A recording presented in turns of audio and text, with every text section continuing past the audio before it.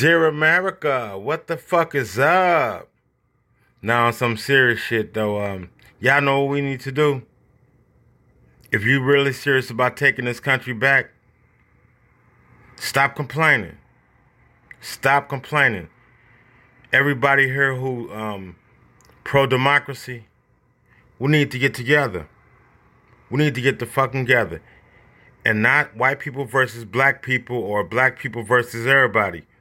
Everybody that's for democracy, we need to get together and take this motherfucker from the people who trying to take it. Period. You with it? Let's do it. Send me an email, like, whatever, share whatever. Let's get together and take our country back. It's going to take more than just voting. Believe that. And I damn sure don't give a fuck who you vote for. Biden, Democrat, Republican, Independent. But be careful who you vote for. You know, don't have no agenda. Think about your family. Think about the rights that the people that came before you, who raised you, think about the rights that was afforded to them and how many people died for them to have the rights that you have, that these monkey-looking motherfuckers, well, whatever you want to call them,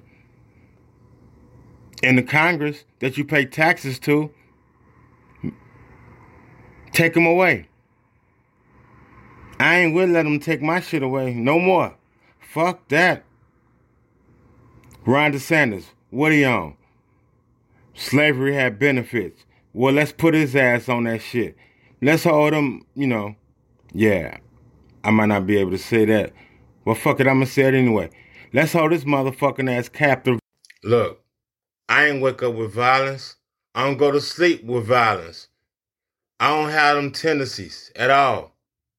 Unless you fucking with women, children, our right to vote, the LGBTQ community, all that. Y'all getting on TV and social media talking a lot of shit. Like y'all proud of what y'all doing. Men stand up for women and children and people with disabilities in the LGBTQ community. You're supposed to stand up. You don't ever fucking waver. You stand up for people who are being attacked. You stand the fuck up, whether you know them or not. You stand the fuck up. Listen, I may not be a 10, but I can screw you just as good, if not better.